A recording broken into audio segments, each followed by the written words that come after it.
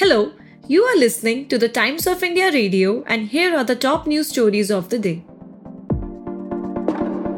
Manipur CM N. Biren Singh said on Monday that a police case has been filed on the basis of a complaint against President Seema Mustafa and 3 EGI members for their report and accused them of trying to provoke clashes in the state. The initial complaint was filed by an Imphal-based social worker. A comment by DMK leader Udyanidhi Stalin listing Sanatan Dharma to diseases like dengue and malaria has left the opposition India bloc divided. Different constituents are speaking in different voices. Even the single largest constituent Congress stood divided on Monday.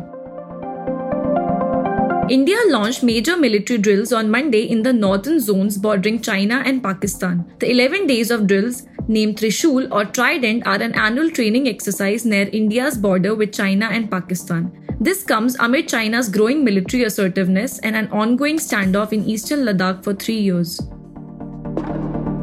Assam Chief Minister Himanta Biswa Sarma said on Monday that he met Union Home Minister Amit Shah in Delhi and discussed the roadmap for complete withdrawal of the Armed Forces Act from the state. Sarma said his government would take further steps based on the suggestions of the Home Minister.